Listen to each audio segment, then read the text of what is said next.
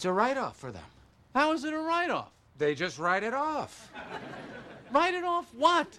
Jerry, all these big companies, they write off everything. You don't even know what a write-off is. Do you? No, I don't. But they do. And they're the ones writing it off. Love Seinfeld, along with that episode. If you're like Jerry and don't know what a write-off is, listen in here. Welcome. You're at the Beacon. So glad you found us. Prepare to have your blind spots illuminated.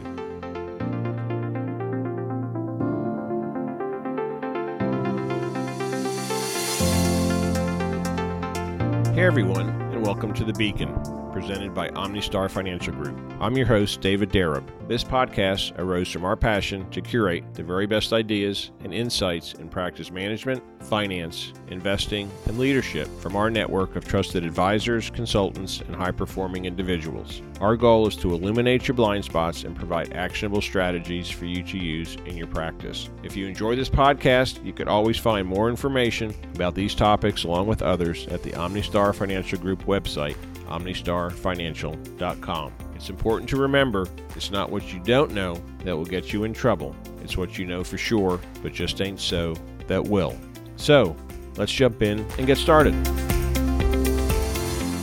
With the year-end approaching, we'll soon be turning our attention to holiday celebrations and festivities, Thanksgiving, Christmas, New Year's, and Section 179 deductions. If you're a small business owner, especially a dentist, you'll be visited by equipment sales professionals, especially at year-end, who tout the incredible tax savings one can accrue by using Section 179. With those two words, tax deduction, dentists become easy prey for the dental equipment sales rep, and many times make large capital purchases for their tax benefits alone. In this podcast, we're going to spend some time learning more about Section 179 and illuminate several blind spots the sales rep is sure to leave out. Section 179 is part of the Internal Revenue Tax Code, which allows small businesses to take an accelerated tax write-off in the year of purchase for equipment which would otherwise be depreciated or expensed over time. Most of the equipment in a dental practice qualifies, and under the right conditions, it can be a great tool to reduce your tax liability while improving and upgrading the technology in your practice. There are many pundits out there preaching the benefits of Section 179 as an incentive for doctors to save on their taxes. Admittedly, there is a time and a place where we would agree. However, there are some Section 179 pitfalls practice owners need to be aware of and consider when making that determination. Let's take some time to go down the rabbit hole and learn some rules to be aware of when considering Section 179. Rule 1. Only your tax professional knows best. There are so many nuances and details of Section 179 that it is essential for you to consult with your tax professional prior to pulling the trigger on this. Projections and planning for your current year as well as future years is critical. Many times it's in the future years where the potential problems with Section 179 becomes apparent. Only your accountant knows for sure if electing the Section 179 deduction is beneficial for you. Rule 2. Your equipment sales rep is not your tax professional. In all the excitement of the year-end sales frenzy, your equipment sales rep will most likely illustrate the maximum one-year tax savings for you with a quick spreadsheet calculation. I wish this were that easy, but it's not. As my accountant likes to tell me repeatedly, it depends, David. Buyer beware. This calculation is an estimate only and should have the disclaimer for illustrative purposes only. Without a comprehensive understanding of the doctor's financial situation and tax bracket, an equipment sales rep does not have sufficient information to determine the amount of money a doctor will save. You, as a doctor, must consult with your tax advisor before making a large purchase. Remember Rule 1. Only your tax professional knows best. Rule 3. Knowing the name of something doesn't mean you understand it. It seems at year end, everyone is talking about Section 179 write-off or Section 179 deduction. At this time of year, this is the most common question our consulting firm is asked. Can I use the Section 179 write-off? How much more equipment can I buy to save taxes? So just because someone espouses this term does not mean they know or understand it. You can hear it called a write-off, a deduction, an accelerated expensing, or even an accelerated depreciation. So many terms, but so little time. So, which is it? An expense? A deduction? A write-off? A depreciation? How exactly does Section 179 reduce your taxes? If you don't know, listen on here. To understand how Section 179 reduces your taxes, we must appreciate, in basic terms, how your financial statements work and how they are interrelated. The balance sheet, the income statement, or P&L for profit and loss, and the statement of cash flows. First, capital equipment purchases are classified as assets and appear on your balance sheet, completely avoiding your income statement. The income statement shows your revenue and all the expenses incurred to generate that revenue, not your assets. Capital equipment is expensed in the income statement through the process of depreciation. Depreciation is a complex accounting topic best delegated to your accountant. As the business owner, you should understand that depreciation expense accounts for the loss in economic value over time of an asset. This loss is a result of wear and tear, consumption, the effects of time, as well as obsolescence. This depreciation expense is a non-cash expense, as no cash is exchanged here, i.e., no check is written. Think of it as an accounting entry or adjustment. Be aware that there are several methods accountants use to depreciate assets. As a result, it is acceptable to calculate depreciation for taxes differently from how depreciation is recorded for accounting purposes. So, say you purchased that new cone beam scanner for $100,000 and your accountant recommended a 5-year depreciation schedule to match your 5-year bank loan. Assuming the equipment will be fully depreciated to a book value of 0, your depreciation would be $20,000 per year. This $20,000 shows up on your income statement as a depreciation expense, thus reducing your net income by $20,000. Remember, your net income is linked to your balance sheet through the retained earnings section. This $20,000 depreciation expense effectively lowers your retained earnings by the same $20,000. Since most dental corporations are pass-through entities and not subject to taxation, your $100,000 cone beam scanner, depreciated at $20,000 per year, has effectively reduced your taxable income by $20,000, and at 35% tax rate saves you $7,000 in taxes each year. So, what does Section 179 do? It allows you to take an accelerated depreciation and fully deduct the entire expense of the equipment in the year of purchase. Please note, there are restrictions and limitations to all tax codes.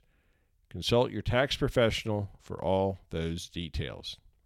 In our cone beam example, depreciation, the entire $100,000 purchase, reduces your net income and effectively your taxable income by $100,000, saving up to $35,000 in taxes. Remember, and key point here, your mileage may vary, as may your tax savings. Only your accountant knows for sure if Section 179 is beneficial to you. Remember Rule 1, only your tax professional knows best. To further complicate Section 179, there's also something called bonus depreciation, kind of like a cousin to Section 179. Bonus depreciation also allows for 100% depreciation of qualified assets.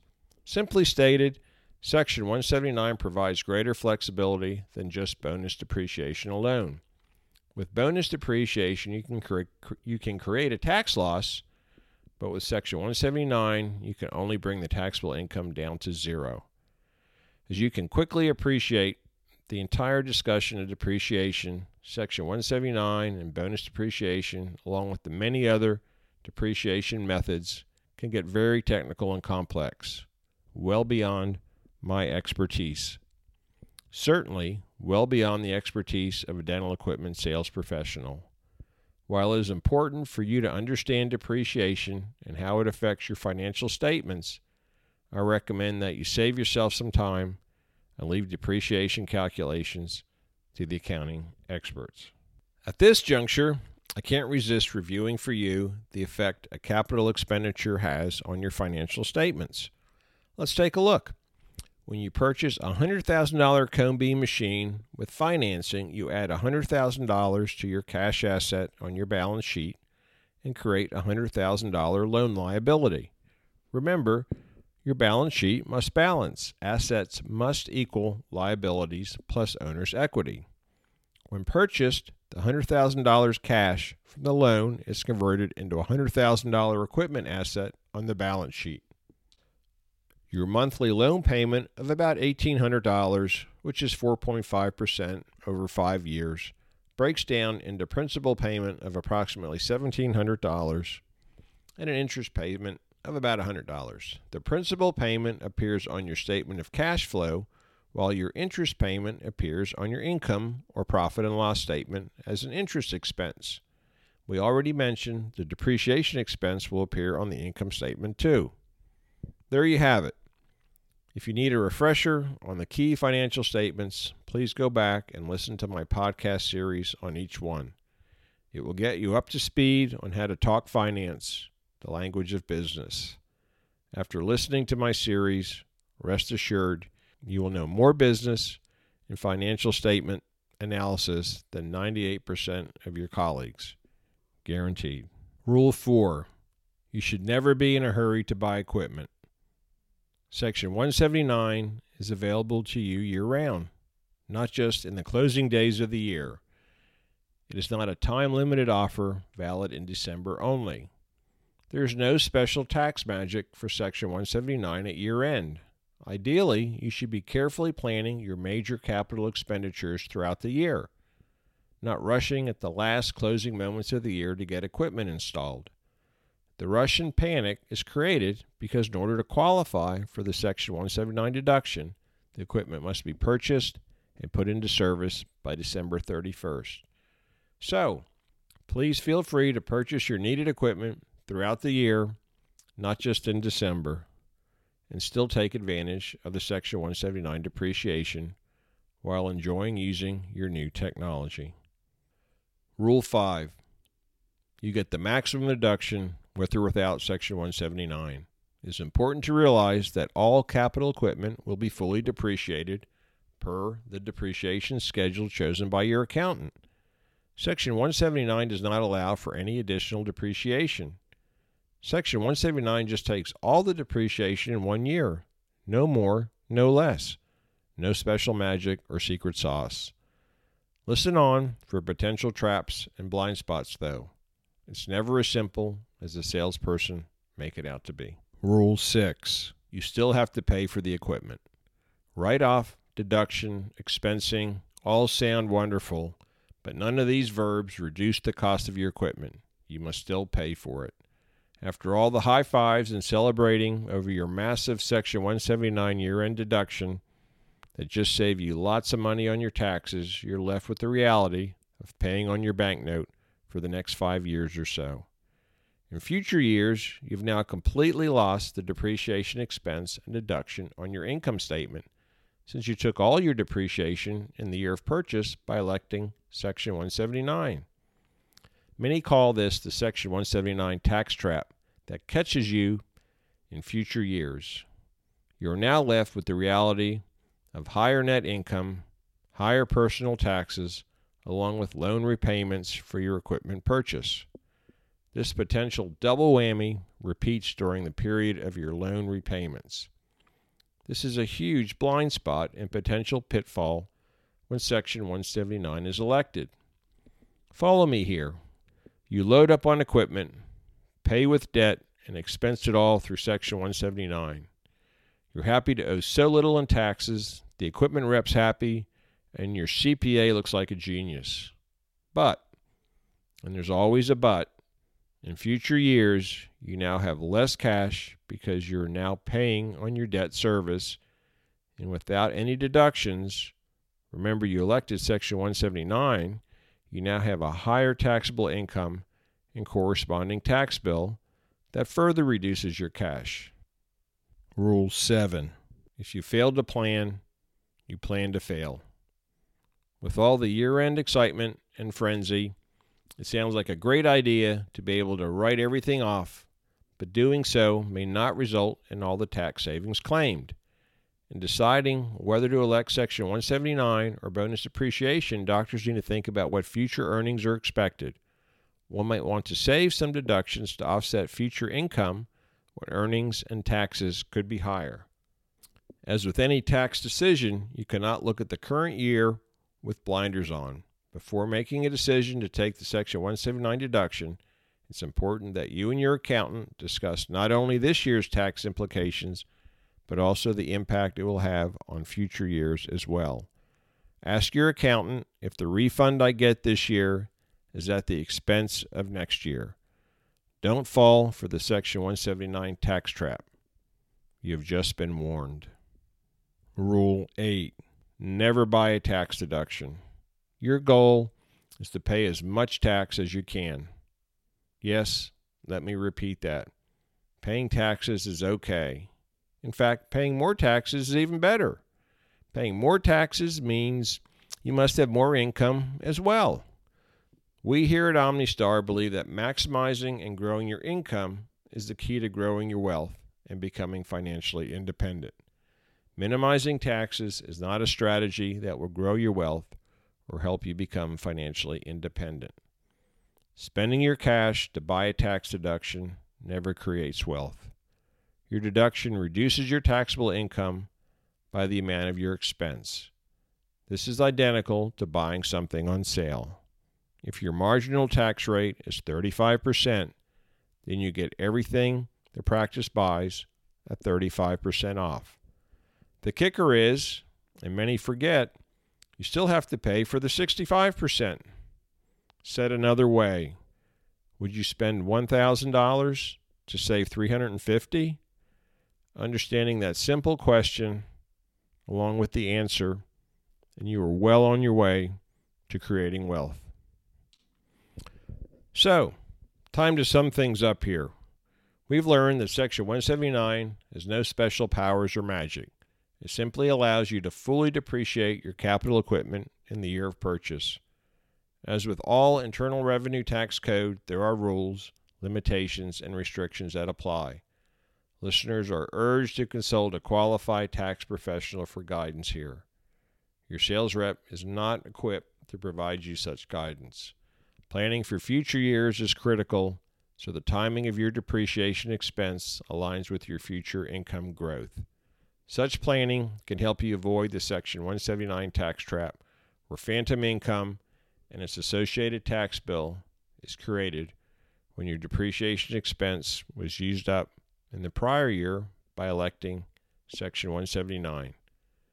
This is a double whammy with higher taxes along with debt service on your equipment loans, creating negative cash flow. Also, avoid the year-end rush and frenzy. Budget and buy your capital equipment and start using it anytime during the year. Section 179 is available to you year-round. Remember, Section 179 only accelerates depreciation, does not allow any additional write-offs, deductions, or depreciation. And finally, never buy a tax deduction. If you need the equipment to better your patient care, then by all means purchase it.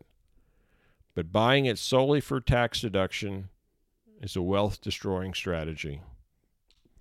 We hope that this information has created a few aha moments or stimulated some additional questions you can direct to your advisors. Hopefully you now have a better understanding of what Section 179 is, and more importantly, what it's not. We welcome your questions here at OmniStar Financial 2. Our team is experienced and will help find answers to your questions regarding capital equipment budgeting. We welcome the chance to help you grow your practice and improve your profitability. Our contact information can be found at our website, omnistarfinancial.com. You'll also find a link there to sign up for our newsletter. Please be sure to check out our show notes too. Please share this podcast if you found it helpful. Leave a review on iTunes too. We welcome your feedback and suggestions for future podcast episodes. You can always find me, your host, David Darab, at my Twitter handle, @ddarab. Thank you so very much for tuning in and listening. We are very grateful for your time and attention, and so very pleased to have you in our audience. And now for the required disclaimer. This podcast is a publication of OmniStar Financial Group. Information presented is believed to be factual and up to date, but we do not guarantee accuracy, and it should not be regarded as a complete analysis of the subjects discussed. All expressions of opinion reflect the judgment of the authors as of the date of publication and are subject to change. Information on this podcast does not involve the rendering of personalized investment advice. Professional advisors should be consulted before implementing any of the options presented. OmniStar Financial Group is not engaged in the practice of law or accounting. Information contained in this podcast should not be taken as financial, tax, or legal advice. Please consult with qualified professionals concerning your specific situation.